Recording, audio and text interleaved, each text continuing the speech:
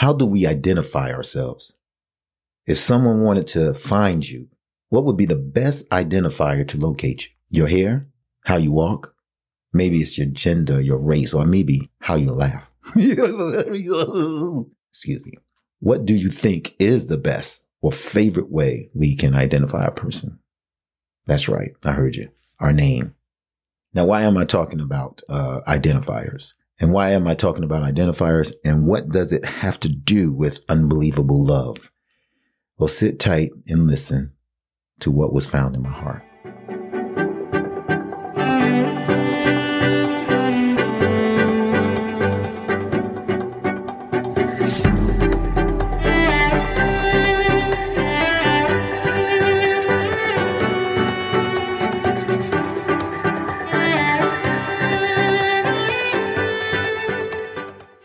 Thanks for streaming with us today, and we pray that something we share today will inspire you to want to increase in the knowledge of God. Now, there's a connection with Where is God? I did an episode about Where is God? And this episode, in some ways, will connect from that mindset of understanding where's God from the healthy perspective. And I hope it will shape your thinking in a way that will expose you to the depths of God's love for us. And if he could do what he did back then why shouldn't we trust and faithfully seek him even in our difficult times? Now, identifiers. My name is Gary Greenme. It's a name that identifies my person beyond just being a man and human, but a specific man and human. That name identifies me and no one else.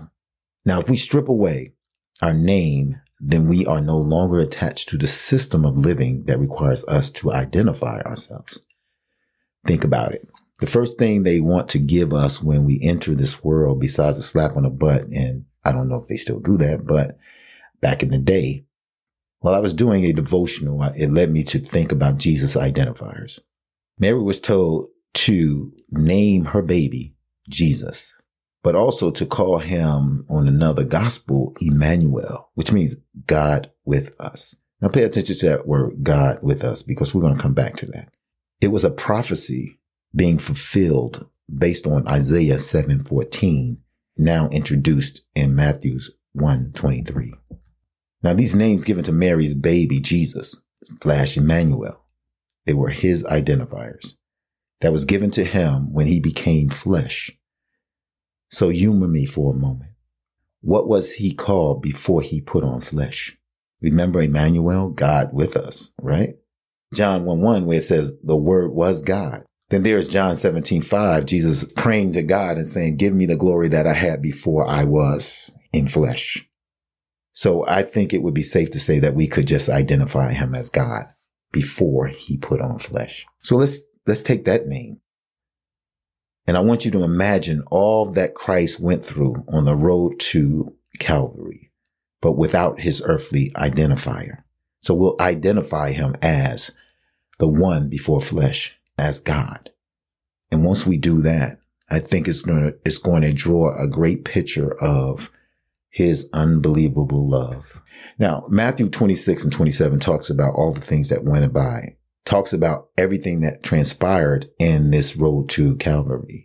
They spat in God's face. Imagine that. They beat God with their fist. They slapped God with their hands. They whipped God beyond recognition. They put a crown on God's head, a crown of thorns, and they mocked God. They took a reed, which is like a branch, and began to beat God on the head. They spoke abusive words at God as he passed by. And they mocked God again as they nailed God to the cross. If you can visualize that, if you can see the God that created all things, you and I, but he humbled himself, put on flesh, and God endured all those things at the hand of his creation. Matthew 27:41 through 42, it says, let me read that right now. In the same way, the chief priests, scribes, and elders mocked God, saying, God saved others, but God cannot save himself. God is the King of Israel. Let God come down now from the cross and we will believe in God. Can you see the mocking of God and him allowing that to go forth? Why? Because of his unbelievable love. They pierced God's side. And I just want to emphasize this. On God's worst day ever, he still was willing to forgive. This next verse, I'm going to keep Jesus in the text because even on the cross, he could relate to us in difficult times. Matthew 27:46. It says, about the ninth hour, Jesus cried out in a loud voice, Eli, Eli, lama sabachthani, which means, my God, why have you forsaken me? And as I read that, it just really dawned on me. It connects with where is God because it's right there on the cross. There's that separation between him and God. And he's feeling like, where is God? As he hung on the cross. But there's a difference between his where is God and some of the where is God's that's out there today. See, Jesus knew the difference. And even though he asked that question, he knew God was doing something. God's plan was actively pursuing God's will. So God put his life in God's hands when he says, I don't understand. I'm feeling like you're distant from me. I can't feel you. It doesn't seem like you're here. But because I know you and I know you have a plan, I'm going to commend my spirit into your hands. And that's found in Luke 23:46. So this, if you went on that journey with me and you meditated on what I was saying, that God went through all those things. Why? Because of his unbelievable love for us. If we question if God loves us and we don't see his love in these actions, then we are blind, truly blind. So in closing, my final words is that whatever you're going through, even though it feels like he's not there, let this be a marker to you that God, unbelievable love, should sign any checks to let you know that he's there to support you and he's there with you. He's there to help you, strengthen you, as Isaiah 41:10 says, and to uphold you with his righteous right hand.